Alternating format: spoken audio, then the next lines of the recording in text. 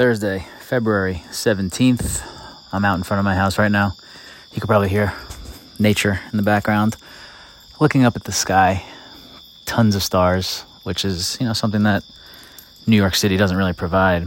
And every once in a while, when I just find myself gazing up there, or people around me are talking about it, or I notice Orion's belt, because that's almost as far as my knowledge of constellations go.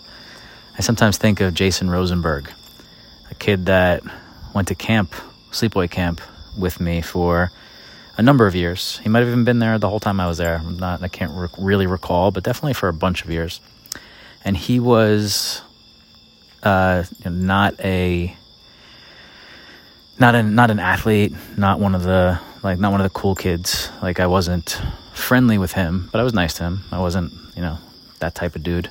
But he's the type of kid that type of dude could be a dick to. You know what I mean?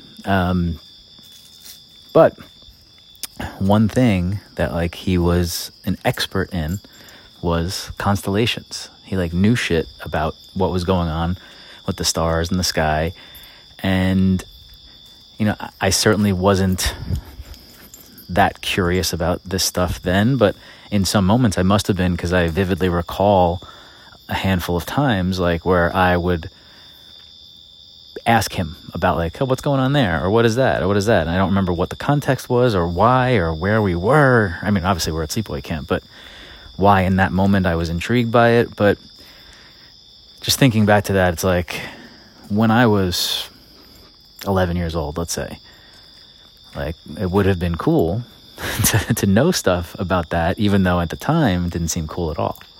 Obviously, times change, we get wiser, grow older, and get a little more perspective on what's what. But right now, if I, could look up and point out 20 different constellations to my kid, that might be cooler than telling him that, every Heisman winner in the 1980s, even though that's a pretty good thing to know too. But you know what I mean? Things change, and, looking up at the sky, I kind of wish I knew what the hell was going on there, because as I've gotten older, it's become such a mystery with endless amounts of questions and very few answers. So shout out to Jay Rosenberg.